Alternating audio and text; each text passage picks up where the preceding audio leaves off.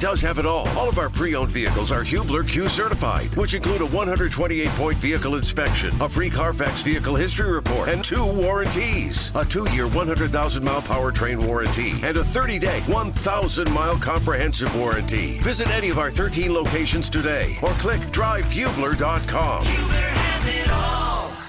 Yeah, thanks for waking up with us. It is the wake-up call, as always, here on The Fan. We're broadcasting live from the drivehubler.com studios. He's Kevin Bowen. I'm Andy Sweeney. No Mark Dykton today. Corbin Lingenfelter hanging out with us, the voice of God, as we called him yesterday. And KB, a good morning to you. This is not a morning we need to dilly-dally around. We can jump into it. Everyone knows what's at stake. You win, you're in the postseason, and that's going to be the focus, for the most part, over the next 3 hours. A good morning to you. Where do you stand right now? You jacked up? You ready to get inside Lucas Oil Stadium on Saturday? I can't believe we're here. You know, I think back to January 5th of last year and all the debates of, where is Jeff Saturday going to maintain the job? And, what about Jim Harbaugh in that pursuit?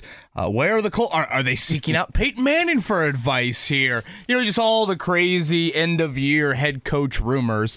And now here you are with the biggest game inside your building in 9 years coming up tomorrow night. We've talked so much about the lack of home primetime games for this franchise. And you get it. You get Joe Buck. You get Troy Aikman. Cannot wait to see what the atmosphere is like. What an awesome time just to be downtown Indianapolis tomorrow as well. What a weekend. With the Pacers and Celtics tonight. Man. Of course, you've got, not only do you have, Pacers and Hawks, you got 2 top 10 teams in Hinkle and Mackey. I mean, this is just a really, really fun Friday into Saturday. And when we talk on Monday morning, Andy, we could be talking about the Colts hosting a home playoff game. So much of it is just shocking to me, and I cannot wait for it all to unfold tomorrow night. Boy, we have a lot to do to get to today. Greg Rakestraw going to join us. Matt Taylor, voice of the Colts, he'll join us his normal 9 o'clock hour. And then John McClain, Hall of Fame writer down there in Houston. He retired a couple years ago, but I think he's busier now than when he actually was a full-time employee of the Chronicle or anything else. So John McClain, Mr. Houston Sports, if you will join us coming up in the 9:30 segment as well. We'll give our picks at about 8:30. And then, now we won't be on this for too long here, but it needs to be said, and thank you to the Bowen family. Thank you to Kevin Bowen putting this out early. I now know, going into the 8:30 segment, which way Max Bowen, Kevin, your son, has picked, who has picked, 8 in a row, correct? And has won 10 or 11 this year, which is unbelievable. He has picked the Indianapolis Colts, right? It needs to be said. The video is up on Twitter. The video is up. Posted it last night. There was a little bit of hesitation at times from the young lad. I can understand. It's a big game. There was some debating. Sure. I don't know if he heard his father talk about the tie scenarios or even if C.J. Stroud ask Shane Steichen about the tie scenarios from yesterday. We could maybe play that audio, but Max Bowen has spoken. That this thing has gained a little traction when I now have Houston Texans fans in the mentions saying, wait till he sees this, and, plenty of gifs of C.J. Stroud. And I do think, Andy, in all seriousness, I think that question is one that I've pondered a lot over the last few days. Okay. I think C.J. Stroud is a stud. I think the Texans have a significant quarterback advantage in this matchup. I think that's probably the only advantage they have, though. Well, especially yesterday, they ruled out already Jonathan Grenard, 12 and a half sacks, 5 or 6 sacks, I think it was, the last 3 weeks. He's a good player. Right. And Noah Brown's out, who you kind of said he's a little bit like a Josh Downs, he's a third wide receiver. Now, but still, their number 2 wideout, Robert Woods, has not practiced all week, so we'll see about his availability. So, yes, they're equivalent of Josh Downs. I would say Samson Ebukam on steroids, and Jonathan Grenard is out as well. And then we'll see about, their equivalent, I guess, of Alec Pierce and Robert Woods. But is Stroud enough? That is the question that I keep on coming back to here, even on this Friday morning I think he's an outstanding talent, and on paper, the Colts should have a huge advantage in the trenches. You should have your starting O-line together. The same one from week 1. You think Ryan Kelly plays? I think so. You think there's a chance? He would be the one to watch, right? Everybody else you feel good about. Teams in week 18 usually don't have their starting O-line from week 1. The Colts could have that. come tomorrow night. Houston certainly does not. They've got like 2 of them. No, they're beat left up from week 1. You look at their D-line, you just listed some of their injuries there. Even a guy like Will Anderson Jr., we talked about it yesterday. He just played 12 snaps last week. Can he get to a little bit of a higher snap count total? You should have an advantage there with your O-line. And then, again, Houston a little bit banged up with their offensive line. Is that enough? Because I go back to February. And when C.J. Stroud took the podium inside the Indiana Convention Center, a mere, 100 yards away from Lucas Oil Stadium, and that kid spoke with confidence. He spoke with swagger. He was the first of the quarterbacks to talk, and I was pretty blown away. And the phrase that he said that certainly drew headlines was, "I'm a ball placement specialist."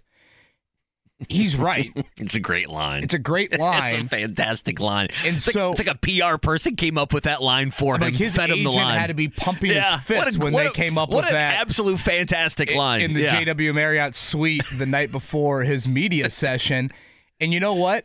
You can't let him be the ball placement specialist tomorrow night, because if you go back to week 2, if they can't run the football, KB. 6 times. Yep. You hit him 9. Yep. And you hurried him 16. Yep. Those are eye-popping numbers. The dude still threw for 384 and 2 touchdowns. So imagine if you cut those numbers in half, which, Andy, right now, if I told Gus Bradley, you're going to sack Stroud 3 times, you're going to hit him, 4.5 times, I guess, and you're going to hurry him 8, those are still pretty good numbers. Right. You would sign up for that, and the dude still threw for 384 and 2 scores against you, again, back in week 2. So that's where the question I have is C.J. Stroud enough to get the Texans over the hump? Because I think the Colts have a stark advantage in so many other areas. Coming up at 8 o'clock, we'll have Rakestraw, and whether it be the post game or with us or with other guys around here on the Fan, he has said something similar. You can't turn the football over. And the reason I bring that up is, with C.J. Stroud, what you don't want to do is what you did with Cleveland, right? Is give so many free points up. If you go back to that Browns game, we automatically go and we think of what, KB? We think of the officiating at the end of the game. We think of the revolving quarterbacks, perhaps, with the Browns. But what I think of is end of the half, maybe not some great coaching from Steichen. And I also think just overall the points that were given up. Now, how does that relate to Saturday night? This team in the Houston Texans cannot run the football. So for me, it's a little bit like Devontae Adams last week. Devontae Adams had great stats, but overall, the Raiders weren't gashing you, right? Like, you did enough. You didn't leave that game. You didn't leave that game thinking, okay, we locked everybody down, but you did enough. And to me, C.J. Stroud's going to get his to a certain extent. Now, if we end this game and he's, 15 of 37 for $189 in a pick, you're going to sit back and say, boy, that D-line, the young corners, whatever it may be, they got after it. Build the Gus Bradley statue. They got, I backed Gus Bradley a little bit when you were gone. I don't know if that's a conversation. They lose. I think you're kind of on an island with that one, right? James Boyd did tell me to watch out. I just backed him a little bit. Listen, if they lose, we understand. Ballard, Gus Bradley, we can dive into this later. There's going to be guys that take slings and arrows. But for me in this game, how do you see it? Do you see it as this team can't run? Or do you see it as they need to stop the run? Does that make sense? There is a difference there because the Texans don't run the football at a high clip. Now, right. Devin Singletary is much more active than he was. Week 1 it was Dameon Pierce, and he was the lead back. But for me, CJ, don't let him do the next level thing. He's gonna get his. Don't let him ruin the game the way you let someone like Myles Garrett ruin the game back earlier in the season against Cleveland. Yeah, I'd probably say you still have to do your part. I used to think the Colts could fall out of bed and stop the run, and I don't think that's really been the case this season, even with Grover Stewart. So, yeah, I think it's a good point that you bring up because you do want to make sure they can't be balanced. They can't play the play-action game. 52 yards rushing back in week 2. Right. Do that again. They have obviously flipped a lot of their personnel, offensive line. Running back-wise has flipped. Now it is Devin Singletary. It's kind of funny how Devin Singletary and Zach Moss, 2 guys that flamed out in Buffalo. Isn't that unbelievable? Both have had this resurrection. in AFC South spots. I think that is really key. And I will say this, and this might be kind of a shock to some fans, given the health, I think the Colts have the better wideout group in this game than Houston. Oh, I agree with that. I mean, Nico Collins and Michael Pittman Jr., just call that a wash, okay? Sure. So now you go second on the depth chart. If Robert Woods is out, again, their equivalent to Alec Pierce is gone. They're not the same exact player. Woods is much more of a possession guy, veteran wideout, not kind of the deep ball guy like Pierce is, but just to play the game out, you would label them number 2 wideouts. Then obviously you go to 3. Noah Brown is out for Houston. Josh Downs, of course, is healthy for the Colts. They don't have Tank Dell, which Tank Dell has been a very dynamic weapon for Houston this season. We saw him break his leg about a month ago. If you look at their next wideout, Andy, again, we know Noah Brown's not playing. Robert Woods has not practiced all week for them. Nico Collins, again, is kind of their Michael Pittman. If you go next on the list for wideout catches, you go to John Mechie with 15 catches all season long. We've played how many games? 17? Yeah, kid from Alabama, 16, second-year player. Thought he'd be better, quite honestly. Right, well, obviously, battled horrific off the field with his bout with leukemia. But, I mean, think about that. It's such a steep drop to them. So it gets back to they've had to put a lot on the C.J. Stroud plate. I think he can eat a whole lot. You've got to make sure that too much is on his plate. So I do agree on the no turnover part. Do you get into more of a methodical offense? Just kind of stay out of your own way. I think if you do that, you should be able to move it against this defense. I brought up yesterday, does Shane Steichen have a bit of DeMeco Ryans' number? I think that is a fair argument you could make. The sample size is not huge, but still, I think in the past 2 games, you could point to that. And I guess one other note, Stroud related. Again, I didn't think Aiden O'Connell was capable of testing the loss of Julian Blackmon that much. Stroud, I think, is. So how does that do we see that show up a little bit more than it did last week? I don't think you saw anything over the top last week. I mean, there was maybe a coverage bust or 2, but again, the Raiders didn't hit on it.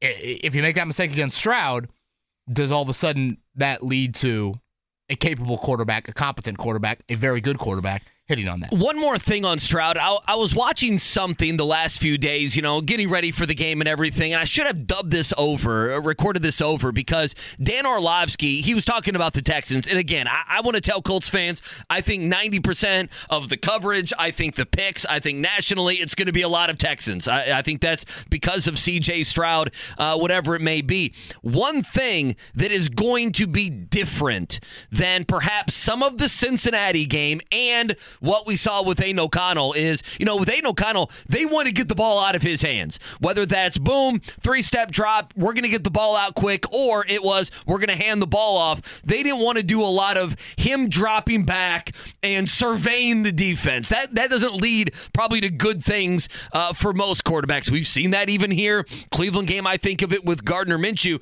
is C.J. Stroud will hold on to the football. And Orlovsky was making the point that nobody holds on to the football more, especially when they get to the red zone, than C.J. Stroud. And I wonder if that's how we got such lofty numbers from the defensive front in the first matchup. In that week 2 matchup. Yeah, in that week 2 matchup. Houston's O-line was really banged up in that game. Yeah, so, I mean, the numbers, we're not expecting them to be the same this time around, but this might be more, because, I was surprised they beat the Raiders with 2 sacks last week. That was a surprise. I'm thinking Aiden O'Connell, they'll get to him, they'll get 4 or 5. Some of these guys, 7 players, I guess the 4 or 5 guys they really have rushing the passer, they'll get home on some of this, and that didn't happen. 2 sacks and 6 hits is enough. And I don't think and I don't think that's what's going to happen. My analysis is they will get home, but I think that is, if CJ is going to hold the ball more, while that could be bad for the secondary, that is good for the front of the Indianapolis Colts, who have got home, and obviously we see what they've done being able to get to the quarterback. Yeah, again, you cannot let him be the words that he used back in February. You can't let him be the ball placement specialist. I go back to the other night with Washington and Texas in the college football semifinal. Texas didn't sack Michael Penix once. If you let a guy like Penix or a guy like Stroud sit back there, pat it a few times, you're in trouble. Start to survey, they will show you why they're surgical. They will show you. And the thing about Stroud, too, is that dude's unafraid, which, could mean you have some chances to make some plays, but he's going to fit some balls into windows that the Colts haven't seen a quarterback try and do here in recent weeks at all. So plenty of Colts and Texans chatter to get to today. I feel like as the sun rises, which I don't even know if it has here on this Friday morning. Have you read that book, Corbin? Have you read that book, As the Sun Rises? Boy, you went back to high school times. You went back to 10th grade with that one. SparkNote's still a thing. Can we get that for that? There is another wild Tyrese Halliburton stat that I want to share here later. Do you see he is leading Eastern Conference guards and all-star voting? I saw that. By a pretty significant margin. So quite the start to this season for Tyrese Halliburton. Good for him. Gosh, we're only, a month and a couple weeks away from the All-Star game? I told you I had somebody. In Indianapolis? We were closing on our home down in southern Indiana finally last Friday, and the dad of the guy, I call him the kid, but they were a young couple that was buying the house. He's like, yeah, I was going to be in Indianapolis in February. And hotels are like $500. What's going on in February? I'm like, brother, that's the wrong weekend. You might want to think about any other weekend. Well, I'm curious, too. I would have to look it up. Is it All-Star Weekend and Combine back-to-back, or is there a week gap between those two? Oh, that's a great point. Yeah. What are we doing for the Combine? What did you guys do last year? Did you guys go down there? Yeah, we did broadcast shows. I want to say Thursday, Friday. That was when Jake forgot his credential. Oh boy, you can't forget your credential around the NFL, brother. At the convention center security. Do you know who I am? Do you know that? That ain't gonna work, man. That'll work some places. As C.J. Stroud was walking in and Anthony Richardson was walking in to their podium. Jake, I'll never forget seeing Richardson thinking, is that dude a power forward? Is he a linebacker? Is that Karl Malone over there? Right. Yeah, Jake, this is not an IUPUI game. This is not Indiana State where you can say, do you know who I am? It's the NFL. Speaking of college basketball, two big ones tonight in Hinkle, in Mackey. We'll see if some Hinkle magic can be dialed up as Butler hosts the defending national champs in UConn. And Purdue's got the Fighting Illini of Illinois coming up at 8:30. Good Friday morning to you. What a big one it is. I'm Kevin Bowen. He's Andy Sweeney.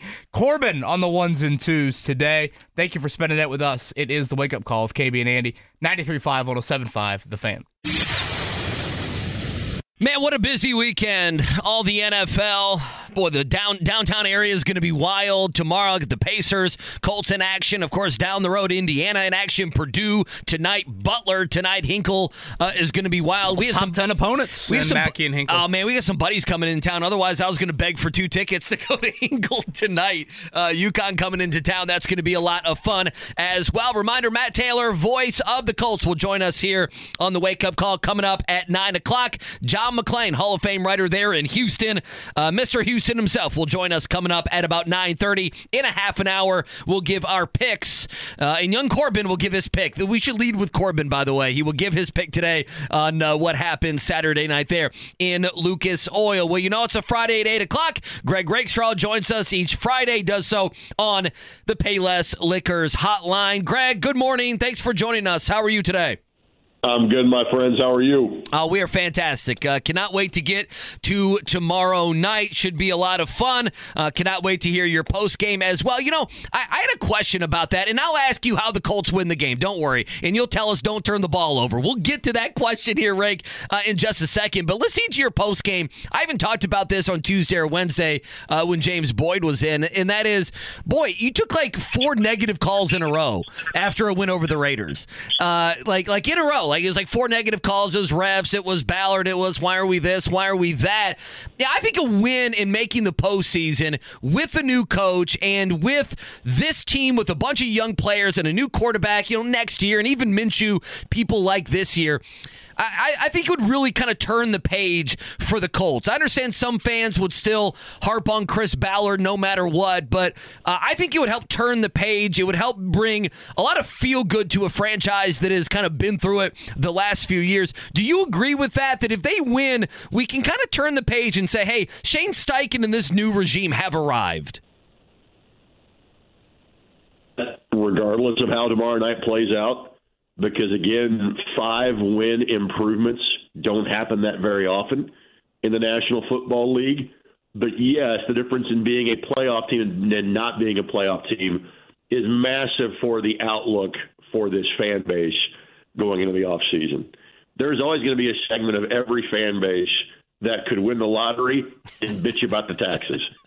That's just human nature.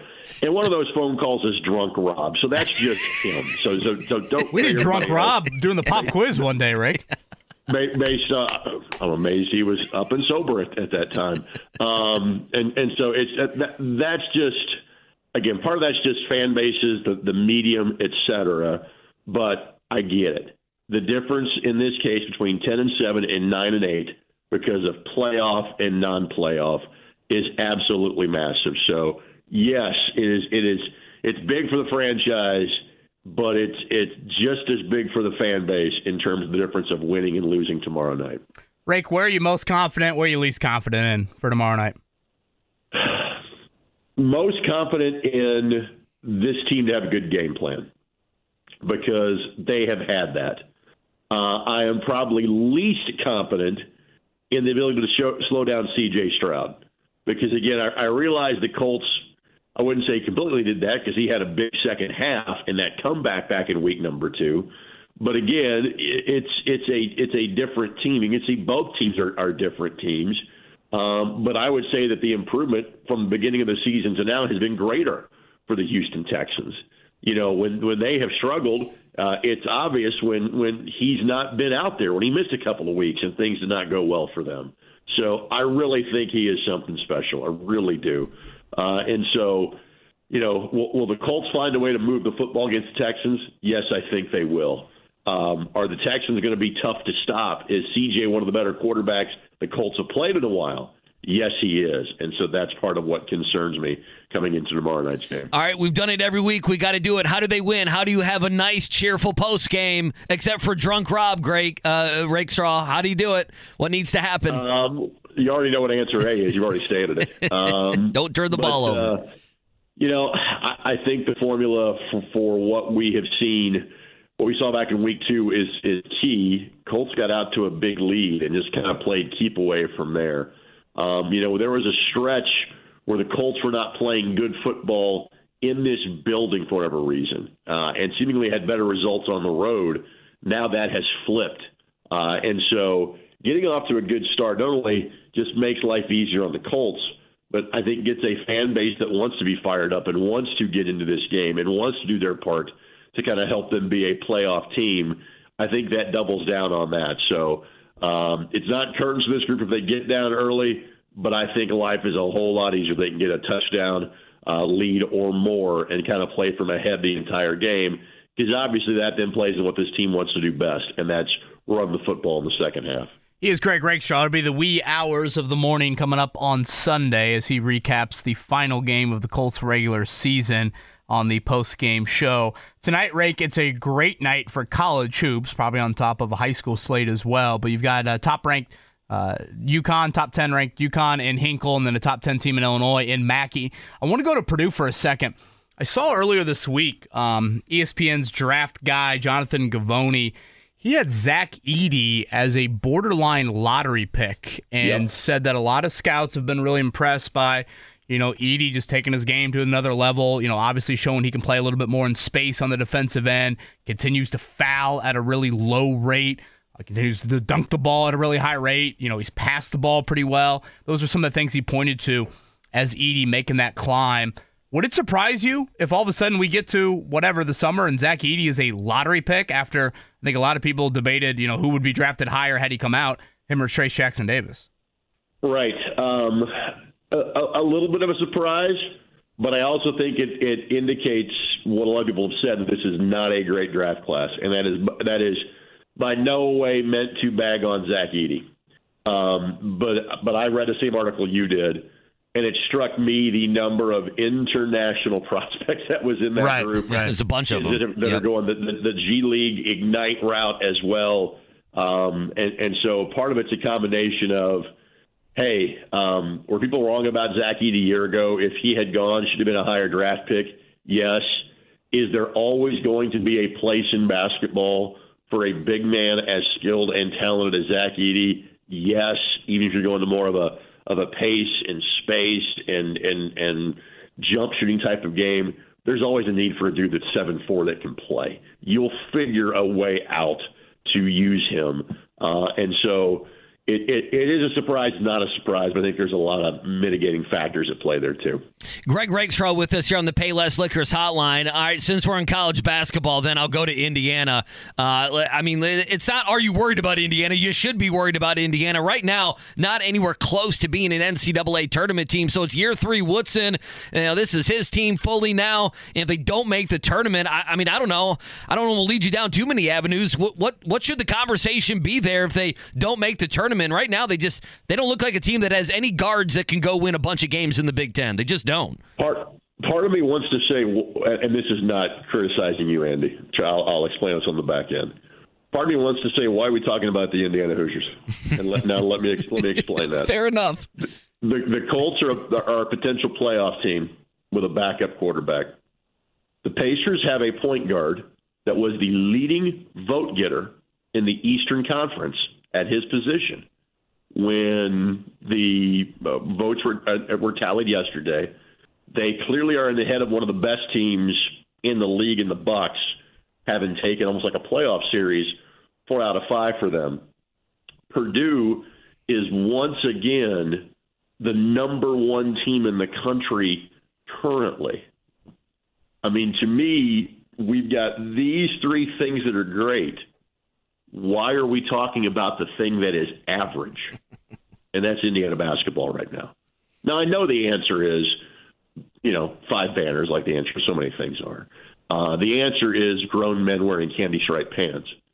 The answer is, 16, 17,000 people that show up to see what has been a largely mediocre product for the better part of the last decade, if not longer. Like, people thought that, the back end of the Bob Knight era was mediocre, or the mid-2000s under Mike Davis was mediocre, or a couple of Big Ten championships under Tom Crean was mediocre. In the rearview mirror, those days look pretty good compared to what we have largely seen under now Archie Miller and Mike Woodson. So I don't, because of Woodson's status, and there's a lot of buyout money being paid out down there right now. I don't think Mike Woodson's job is under scrutiny. But at least for me, and again, I'm not the person that's driving down 37 and paying for targets. I guess it's 69 now, not just 37. It is at least an interstate to get there. I'm not the person driving down for paying tickets, but we are getting to that point of apathy, at least for me, because I'm like, I agree. Listen, as a casual fan, I've got a potential playoff team that probably shouldn't be in the National Football League. I've got a Pacers team that finally has seemed to hit the formula. You go, there might be something special here. And Purdue keeps beating every major program they play in non-conference games and continues to win Big Ten regular season championships. We'll obviously be questioning what they've done come March. But as a casual fan, I'm just kind of the point of almost go, hey, guys, you let me know when you figure it out, and I'll come back and check in at that point in time. Well, blowtorch there from Greg Rakestraw on the IU basketball program. I think that's pretty well said, Rake. Moving on, I hope you don't feel this way about my next question here. I was going to go back to the Hall of Fame Classic from last weekend and just your overall thoughts on what you saw out there at the Newcastle Fieldhouse. Addix is really good. There's that. Flory Badunga can really play. That much we have known. Unfortunately, when Brownstown Central gets to a larger stage this year so far, it's been without Jack Benner, who's had a couple of different injuries. Hopefully he'll be able to play the last time they come this way, at least the potential state finals, in terms of when they play Carmel next Saturday, who's obviously down by Carmel standards as well. Crowds were good, but Addix, while Addix can make a deep tournament run, they also could go home the first night of the tournament, because they play in the ridiculously deep sectional that I get the pleasure of calling more years than not, because Addix, while they won the Hall of Fame Classic, they have the third best record in the sectional they're in, because Lawrence North is 9-0, and Cathedral, somewhat I'm surprised, somewhat not, is also 9-0, and then those two teams will likely see each other, you would think, in the city championship, which is 2 weeks from Monday. So good field, and again, this is a year where last year you had Ben Davis and you were watching to see if greatness could happen, if they could pitch the perfect game, and they did. This year is a year where you can make a case for 10 to 15 different teams, depending on how the draw breaks out, who's playing well, et cetera. And you've got, three really good teams in Sectional 8, which is the Hamilton County Sectional. You've got three teams that are really good in Sectional 10, which is kind of the Northeast downtown Indianapolis sectional, the LN sectional. But there really is good talent spread across the state. And I think the 4A Boys State Tournament could be something to really remember. I think there's going to be great games over the course of 4 different weeks. Tomorrow, your final Colts postgame show of the year, or you think there's going to be another one? I am hopeful there's another one. I just get the feeling that at home, again, the scheme has been so good, and again, this team at home has delivered. More often than not, Gardner Minshew has delivered. Historically against the Texans, Jonathan Taylor has delivered. Maybe if the game was in Houston, I would feel a little bit differently, but I just think the Colts will find a way, and they'll be that playoff team. This season has reminded me a lot of 2012 and 2018, and those years ended up in playoff games, and I'm kind of thinking the same direction. I think the Colts win tomorrow night, and especially whatever doubt I had in my mind was ended by Max Bowen on damn right last night. So yes. We're good. Yeah, a little hesitation from the young lad, but that's after okay. A little indecisiveness, I don't know, maybe he thinks it's going to be a close game there late. He did indeed pick the Colts. Great stuff, man. Appreciate it as always, and we will see you tomorrow night up in the press box. All right, sounds good, fellas. That's the one and only Greg Rakestraw there on the Payless Liquors hotline. He brings up Jonathan Taylor. That might be the first time we've mentioned Taylor so far today. I think when I talk about the on-paper advantage in the trenches, I'm kind of mentioning Taylor indirectly there. But, Andy, if indeed Ryan Kelly's going to play, which, again, he practiced yesterday, starting O-line plus Zach Moss plus Jonathan Taylor, and Moss did practice all week. He's a guy that's listed as questionable. That's a sneaky big-time thing. I mean, it's been a couple weeks since he's been out. He's fresh. Full O-line, right. Taylor, Moss, we have not seen. Remember, back in week 2, Moss played every snap but one. He was the big bell cow guy in that matchup against Houston. Depleted Houston D-line. Can you lean on him? I really felt like in that Raiders game, short week for the Raiders, traveled multiple time zones, you leaned on him. And I think you could just feel that late in the game. Short week for Houston. I know it's not as big of a travel, but several injuries on their D-line. Can you lean on them? They've been a very good run defense team this season, but still, is that opportunity there to kind of make them wilt a little bit if you can pound it with obviously a huge focus in the trenches? Two things quickly on things that Greg Rakestraw said. We didn't talk about the Jonathan Givony on Edey. Is funny because I always love this. He was told that he was a second rounder last year or whatever it was, and now he's a lottery pick. But that's always funny. I always laugh at draft evaluation guy in the middle of the season. The other thing that he said was, and I talked about this on Wednesday, is even though, and I think you've alluded to this, we haven't really talked about this. If they were to lose, we'll come in here on Monday and we'll say, is this season a success? And that will be a big conversation piece, I would imagine. And that's not what I want to ask. Is it a success or not? What I would say is what Rakestraw said is, if they lose, there is still so many good things to pull away from this season. It's going to be disappointment because you feel like you're better than the Texans. You're going to have this rivalry with them and their coach and C.J. Stroud, and you would lose at home in a win and you're in lose and you go home scenario. But my thing is what Rakestraw said. Even though it would be a somewhat, even there would be a level of a successful season if you lose, winning does matter in this league, right? The moral victory for this team disappeared probably with that 4-game winning streak after they went 3-5. It disappeared. And after Anthony Richardson went down, it wasn't, if you lose 31-28 and AR has 3 touchdowns, it's okay. And so that all went away. Winning does matter in this game. And I believe the majority of fans feel like what I'm saying right now, and that is, it's fine, you've had a nice season, but the difference in being a playoff team and not being a playoff team is absolutely substantial. It's what we grade coaches on, general managers, and everything else. Well, and let's go back. Go back to 2015. You go to the AFC title game in 2014, Andre Johnson, Frank Gore, Trent Cole, all the hype. The Colts were the sexy AFC team that's going to get to the Super Bowl. Andrew Luck, this linear sort of, you get to the playoffs as a rookie. You win a playoff game in year 2. You win 2 in year 3. You're going to get to that Super Bowl. Boom. You don't even make the playoffs in 2015. All right, 2016, run it back. That was the anomaly. Right. No, 500 season.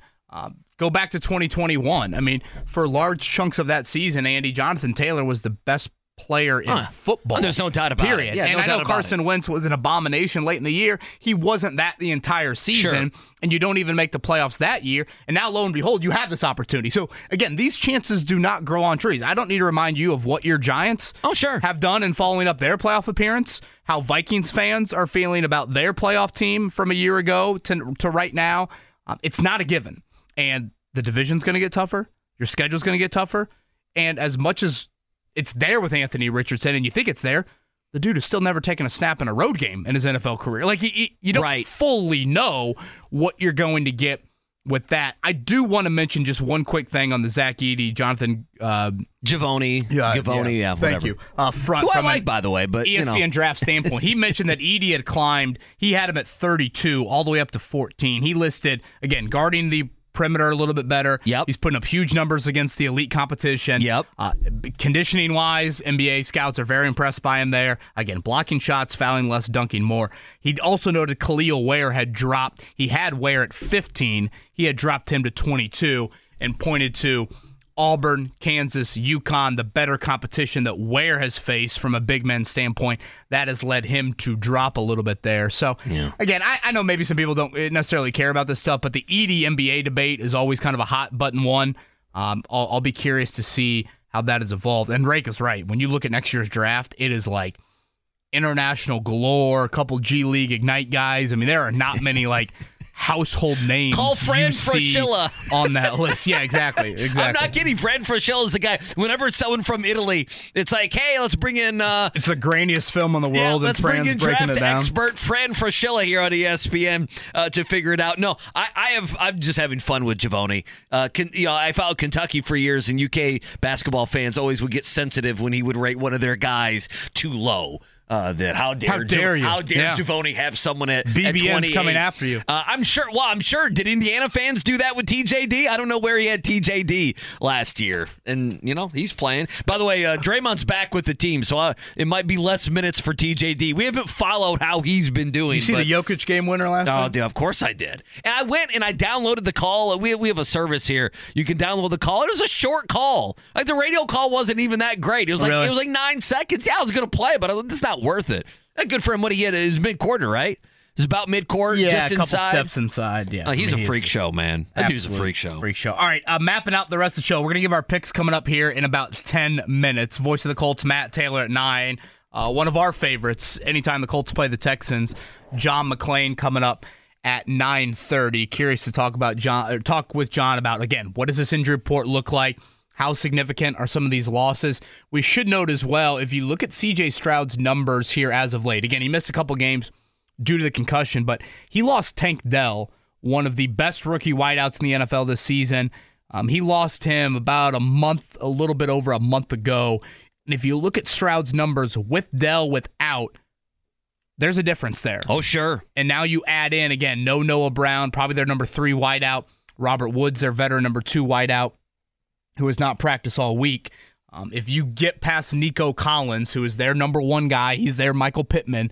If you get to number 2 on that list, if Woods doesn't play, you're talking John Mechie. And the Mechie story is a great feel-good story of him, beating leukemia and even playing in the NFL. It's unbelievable. Incredible. Andy, he's got 15 catches on the year. So it's going to be, if Woods can't go, it's going to be a really, really unproven Texans wideout group behind Nico Collins coming up tomorrow night inside of Lucas Oil Stadium. So that is something certainly to keep an eye on. All right, let's morning check down it. All right, yeah, it is. Colts and Texans, 8:15. Again, you can hear it 97.1 Hank FM as well here locally. Jonathan Taylor speaking with the media earlier this week. The playoff mentality. Here's the guy who needs to have 100 yards on Saturday. I think it's a healthy balance, just making sure everyone understands the magnitude, but also knowing that, hey, it's kind of been like that the past few weeks. As long as we continue to, win games, we'll continue to control our own destiny. So nothing different here, except this is the one. It got to the point where it's win and get in. So same mentality, but like this time it's everything you got, and it's been like that the past few weeks.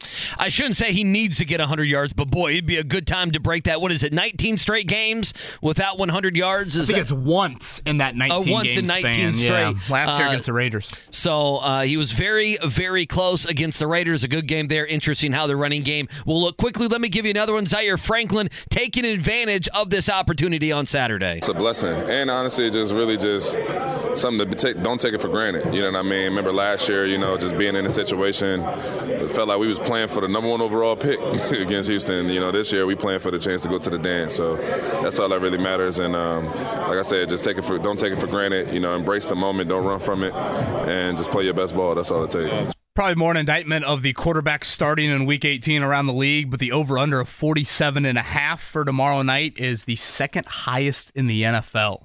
Coming up this weekend, Bills-Dolphins, the only one higher than Colts and Texans. Again, Houston, a slight favorite that's flipped since earlier in the week. Houston favored by 1 in this one. All right, Gainbridge Fieldhouse tonight. Speaking of high scoring, that is exactly what happened back earlier this year when the Pacers and Hawks met. That is a 7 o'clock tip. Bruce Brown, Andrew Nemhard, both questionable. This is game 2 of a 5-game homestand. It'll be a back-to-back tomorrow night with Boston. The Celtics play tonight against the Utah Jazz. The Pacers will then play Boston again on Monday. I mean, if you look at January, Andy, it is like it's a beast. Holy hell. It is a loaded schedule. Western Conference trip coming up here in a couple of weeks as well for the Pacers. So 19-14 on the year. The Hawks on the flip side of that. So expect a high-scoring affair tonight inside of Gainbridge Fieldhouse. Yeah, looking at college basketball, we've been talking about it. Tons of college basketball. Indiana back in action. That's Saturday night. They host Ohio State. IBC will have your coverage at 7 o'clock. Butler tonight hosting UConn. That one's 6:30. Little Hinkle Magic? What do you think on that little one? Hinkle Magic? 6.5-point spread. I'll go with that. Boy, Butler needs that one, man. They need it. I don't need to say it. After that Providence game, you lose by double figures. Thad gets thrown out of the St. John's game. The Big East, very good conference, top to bottom. They need a win. It's a win that's just going to look great all year. You beat UConn, it's a good win all season. They're undefeated at home this year. Haven't been at home since December 19th. It's one you got to get. Purdue back in action tonight, hosting top 10 Illinois. That one 8:30 on FS1. Again, for Purdue, between now and March 5th, they play just one ranked game besides tonight. So you look at the Big Ten, the standings, just the conference as a whole. This is one of the really important ones if you think about any challengers, and I'm not holding my breath that one will be there. Again, Illinois without Terrence Shannon, their top scorer. And shout out to Terry Moore and the IU women. Last night in the first quarter against their game against Michigan, Andy, they took 13 shots from the field. They made all 13 shots from the field.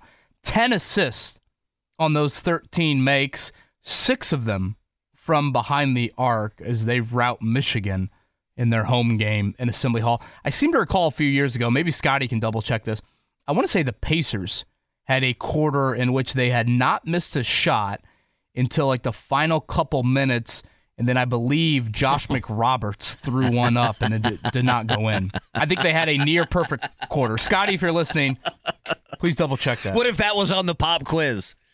Like 3 years ago today, the Pacers, he's like, damn it. That sounds like Kevin, a very Scotty move. You ruined the pop quiz. People are freaking out about this line rising, Texans being favored. For the most part, you've been looking into this. You think it's just because a ton of money has come in on the Texans. Yeah. Again, there's not this like mysterious injury behind the scenes or anything. I don't think so. Plus, that would be something that we would be talking about. Let me refresh the numbers because this was yesterday. Now, the numbers have come down a little bit. So 92% of the money has come down on the Texans. 92% of the money. Yesterday, 80% of the bets, or 90% of the bets were on Houston today. That's moved a little bit, 87%. I mean, what's happened here is, with C.J. Stroud, I would imagine, there's bettors who have a lot of money like the Texans. And Colts fans better get used to it. We've seen this a couple times. I believe when you're watching all the ESPN shows, you're going to get probably 8 out of 10, 9 out of 10 are going to take the Texans. So that moved the line initially. Some sports books, it's moved back to Texans -1 instead of -1.5. That is the difference from this time yesterday to today, is you can't get it at some sports books now at 1 instead of having to buy the half point. Many places like DraftKings still have them at 1.5. But again, 87% of the bets on the Texans, 92% of the money on the Texans going into tomorrow night. It's time to give our picks. We'll do that on the other side. Voice of the Colts, Matt Taylor, joining us at 9 o'clock. It's a wake-up call. KB and Andy, 93.5, 107.5, The Fan. Oh, goodness, 9 o'clock hour. Been a fun show, been a fast show. All three of us here, our goobers on this show, we all picked the Colts to win. See if anyone crosses enemy lines today when we put that out on Twitter here in the next few hours. Again, if you miss any of the show, check it out, 1075thefan.com. You want to listen live, you can do so. Download the app as well, absolutely free in the iPhone App Store, the Google Play Store. Take care of yourself. Download us, take us wherever you may be. Matt Taylor joins us here. Do we have him? We have him, don't we? Matt Taylor joins us here on the Payless Liquors Hotline, his normal 9 o'clock slot here on this Football Friday. Mate, a very good morning to you, a Happy New Year, and I'm sure you're just itching to get on the radio tomorrow night for this game. Oh, it's going to be awesome. It's going to be awesome. Yeah, I haven't called a playoff game since 2020. That's exactly what this is. So playoffs come early, and, Saturday night's the Thunderdome, man. 2 teams enter, 1 team leaves. It's going to be awesome. I can't wait. Go ahead, KB. No, you go ahead. Go ahead. I just love hearing the emotion right there. I mean, Mate is easily the biggest game inside of Lucas Oil Stadium since, Colts-Bengals playoff game 9 years ago? That's a really good question. It's got to be the biggest game since 2 weeks ago against the Steelers. We did it on Saturday night.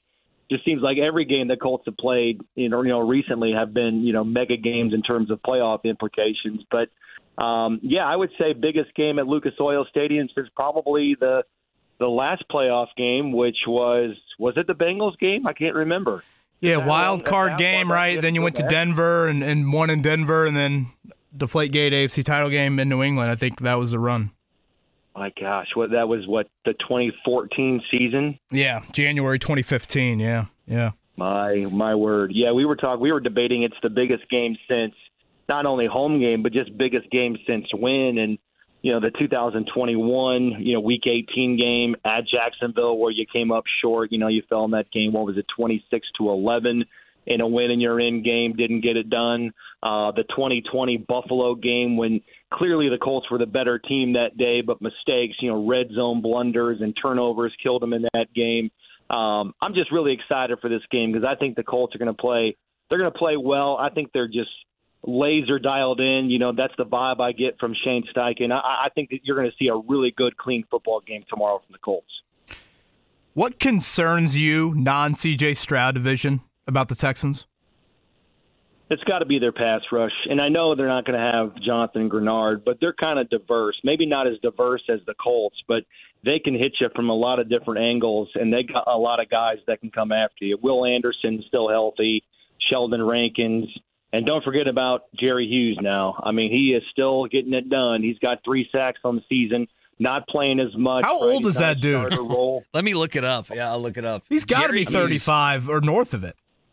I mean, he's drafted in 2010 for this team. I think he was Bill Polian's last draft class, and he's still playing at a high level, right? He's a native Houstonian, and so this game means a lot to him. Obviously, there's going to be some juices, coming back into that stadium at Lucas Oil Stadium. But, their pass rush is just as formidable as the Colts. In fact, if they get one more sack tomorrow night, that'll be a franchise record for them. They'll have 46 sacks as a team on the season, which will be a franchise high.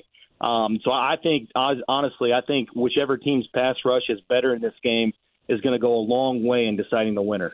He's 35 years old. Gosh. That's a hell of a run. 35 years old for Jerry Hughes, back in drafted in 2010 out of TCU as a first-round draft pick. Matt Taylor with us here on the Payless Liquors hotline. Obviously, he'll be on the call there for Colts and Texans. You know, one thing I said earlier in the week, I asked Greg Rakestraw earlier today about it, just more of a conversation piece, Matt, that, you know, you guys are rattling off games, and the unfortunate thing is the Colts have lost a lot of these games, and we know there's been angst. There was angst going into this season, not only with something like Jonathan Taylor's contract, but we all thought they'd win 4, 5, 6 games, whatever it may be. And so this team has presented a lot of feel good, and making the postseason would bring even more feel good. And perhaps, Matt, it would turn the page from some of that negative stuff to, hey, there's a new regime here. With Shane Steichen, things are different. There's a quarterback we're still all going to be excited about next year. And I really think, yes, you would get some of that even if they lost. But if they won on Saturday, boy, I tell you, it would bring a lot of feel good for an organization that the last few years has been through a lot of not feel good. And I think that does matter, and I think that is on the line on Saturday. Well, I agree with you in the sense that, I can only speak for myself. I didn't know what to expect this year. With a rookie head coach and a rookie quarterback coming in, 4th overall draft pick, and a guy that played only 13 games in college, basically an entire new offensive coaching staff, sans Reggie Wayne, who was a holdover. I really didn't know what to expect. I knew it was going to be fun. I knew it was going to be interesting. There's probably going to be some bumps in the road, which there have been. But I didn't know, if we're going to win 10 games, which might be the case with a win tomorrow, or if the Colts would win, 4 or 5 games. I do know that, and I read earlier this week that ESPN had the Colts, in terms of percentages of making the playoffs this year, at the beginning of the season was like 17%. That was back in August. That was before Anthony Richardson went down, and that was before you had some of these injuries to the offensive line and the Jonathan Taylor thing going on. So, It has been a very, very fun season. It's been enjoyable. I think for to a large degree that this team has outplayed expectations. And again, those expectations didn't come from me; they came from the national media. But in saying that, and again, I'm only speaking for myself. I'll be disappointed if this team doesn't make the playoffs, because I kind of recalibrated my expectations for this season about midway through the year. I agree. Once we got through the division, yep, we started playing every team. The Colts started playing every team inside the AFC South. It came to my realization that there's no reason why the Colts couldn't win the division and really compete for the playoffs, which is exactly the spot that they're in right now. So, I think regardless of how tomorrow night goes, it'll be a successful season in that it's going to be a winning year. Right out of the gate for Shane Steichen. And by the way, Shane Steichen becomes the 5th straight full-time Colts head coach to have a winning record in his first season on the job. And he can continue that streak of becoming the 5th straight head coach to take the team to the playoffs in his first year as well. So it's going to be a really good year for Shane Steichen. As you said, there's a lot to build on. There's a lot of hope and optimism around Anthony Richardson's return and just, having the core of this team come back, and you've got some young players like Josh Downs and Alec Pierce and so on and so forth. But again, in saying all of that, I'll be disappointed if this team doesn't make the playoffs, because I think they belong in the playoffs. They're good enough to make the postseason. And, I think they're going to be the better team tomorrow. So it's going to be a feel-good story regardless, but I think this town really wants to see this team in the playoffs because they're good enough to make the postseason based on how it's constructed right now. He's amped and ready to go. He is the voice of the Colts, Matt Taylor. Again, our coverage tomorrow begins at 4:30. It's an 8:15 p.m. kickoff from Lucas Oil Stadium. Matt Taylor with us here on the Payless Liquors hotline. Mate, I'm going to throw 2 at you. One's kind of glass half full. I guess one could be viewed as glass half empty, and I want to see if you make anything of either of these figures. Okay, glass half full. Shane Steichen has D'Amico Ryan's number. 31 points for the Eagles against the 49ers last year in the NFC title game. 31 points back in week 2, Colts-Texans. Reason for optimism, or a sample size too small / teams and personnel are different? That's probably the glass half full. Glass half empty. The Texans have won 7 straight road AFC South games, which I have had to triple check that every time I've said that this week. Either of them matter tomorrow night? Both dumb? What do you think? No, I think there's more to. I think there's more to the head-to-head matchup with Shane and D'Amico. Offense versus defense. And again, if the Colts can protect coming up tomorrow, I feel really good schematically about the Colts and just the, for lack of a better term, the wrinkled nature that Shane Steichen has of kind of having, a couple of cards in his pocket or, for another bad cliche, things up his sleeve. He's really, really creative and innovative. And I do like that matchup against, the Colts offense against the Texans defense. Again, especially up front, if you've got all five guys healthy and you got Zach Moss ready to go and you have Jonathan Taylor, you guys can correct me if I'm wrong, Kevin. We were kicking this around internally this week. I can't remember a time this season when the Colts had all five starters up front healthy and Jonathan Taylor and Zach Moss healthy in the same game. Usually it's been, you're playing without Braden Smith or you're down Bernard Ryman or, Ryan Kelly's been in and out of the concussion protocol. Moss or Taylor's out. Yeah. Yeah, you have Taylor on PUP or and Moss is banged up and then Taylor's out there. So to have a full deck of cards, if you will, in this win your in game with everything on the line, I think is a real advantage for the Colts. And then also the guy, dialing up the strings and Shane Steichen being the head coach and the play caller is advantage Colts as well. Matt Taylor with us here on the Wake Up Call and the Fan on this Football Friday. He joins us on the Payless Liquors Hotline. It's a generic question that has been asked, but you do so much research going into these games. Week 2, these two teams played, and we understand. Anthony Richardson, Jonathan Taylor were not there. We understand. I mean, on the Texans side, you have Noah Brown who's going to be out, Jonathan Gennard, Tank Dell. Their offensive line is different. Maybe I'm answering your question, but in doing research for this game, did anything stand out to you week 2 that hey, these teams are the same in this area, or boy, these teams are really different from week 2 in a certain area? Anything stand out to you? Well, obviously, the biggest difference is going to be their offensive line. They were really banged up in that first game. I think they played without 4 of their 5 starters up front. The only guy that's going to play in this game that played in the first game is Shaq Mason at one of the guard spots. And then, 2, defensively, they're a little bit different in some key areas. Obviously, Jonathan Grenard's not going to play in this game. That's a subtraction, not an addition. But you got Blake Cashman, who's going to play in this game at middle linebacker, and he did not play in the first game. In fact, he really didn't come on in terms of a consistent starter role until week 3, the week after the Colts played the Texans. You've got DeAndre Houston Carson in as the strong safety now. He didn't play in this first game.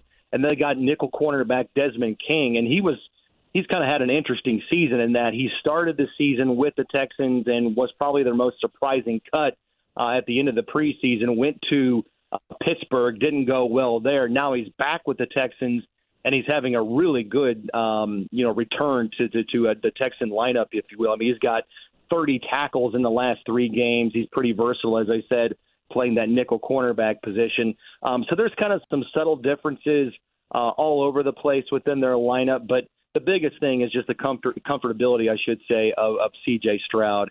I mean, the second half of that game was kind of the launching pad for him. He got some big yardage and led them to some, quick scoring drives in the second half of that game. He threw for 384 yards against the Colts back in week 2. And I think, again, that second half was kind of a big moment for him that proved, in terms of a lot of confidence, he can play at a high level in this league. And it's only carried forward for the remainder of the rest of this season here. I mean, he only needs like 156 yards tomorrow night to become the 5th rookie quarterback ever to throw for 4,000 yards in a season. So I think he's here to stay. And again, I think it's the pass rush that is so vital to the Colts. If they can get after him, his splits versus being protected versus pressure are just night and day, like most quarterbacks. But if you give him time back there, his elite level accuracy, even as a rookie, can be really problematic for the Colts. Do you hate night games? Well, not in this case, because it's a Saturday. Because you do have all day the next day on Sunday to kind of get ready. Whereas, like, if you play a Sunday night game, then you're up until like 3, 4 o'clock in the morning, doing notes and getting ready for the next day when you got a show and you got to get ready for a next team with this case, you're playing on Saturday night. You don't know who the Colts are going to play if they win anyway, so that's not going to matter. And then our shows and our content stuff, that's not going to kick in until Monday. So you do have a little bit of day of rest, if you will, on Sunday. God granted Sunday for Saturday playoff football for broadcasters, right? In the sixth day, the broadcasters rest. You said that. I go, yeah, tell me about it. Because, I mean, come on, you'll be so amped. Come on, Kevin, you'll be so amped up. The Colts won if it was a Sunday night game. How much sleep you getting Sunday night? Well, yeah, into Monday. I like the immediate reaction. Well, there is that. I hate waiting the day. I know, but we do have to wait a day. Selfishly, I know. For us. It's fun. Have you thought about it, Matt, if there's a tie? We went over those scenarios. Your final call if there's a tie in this game, 23-23. Oh, God. Oh, I mean, I don't know what the tie scenarios are like you guys do. I got them written down just, to do my due diligence, but I certainly haven't memorized them because I don't even want to go down that road. So, yeah, if the Colts tie, then you're basically, signing off the air with your fingers crossed and highlighting the scoreboard and going down the schedule for the following day because you're going to need a hope and a whim and a prayer. What is it? You got to have the Steelers lose, the Jaguars lose, and all that. If the Steelers lose, so that 4:30 game, the game right before Colts Texans, if Steelers lose and Colts tie, Colts are in. Well, Lord help everything. I don't want to have to deal with that. I'm just trying to prep you. That is a nightmare scenario right there. Absolutely. I'm just trying to prep you. The great Matt Taylor. We'll see if, I think no matter what, hopefully we'll be chatting with him next Friday. But nonetheless, Matt, we have really enjoyed these conversations all year long. And hopefully we got another one coming up on Friday with you no matter what happens. Yeah, no, I appreciate you guys. Likewise, thanks as always for having me on. That's Matt Taylor, voice of the Colts right there. Our coverage again, 4:30.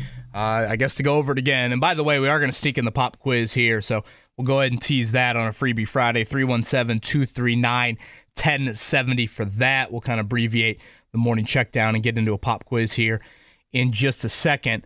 But if the Steelers lose in the 4:30 game and the Colts tie, the Colts are in. And you would then win the AFC South, actually, if Jacksonville ties coming up. Or, excuse me, if Jacksonville then loses on Sunday for you. I just don't think it's crazy that the backups of the Ravens, don't we have this every year? Every year. Oh, every year. There's a game where it's like, this team doesn't care if they win, and they're resting this guy, and the quarterback's not playing, and that team ends up making it like super, super close. And so I expect Ravens-Steelers.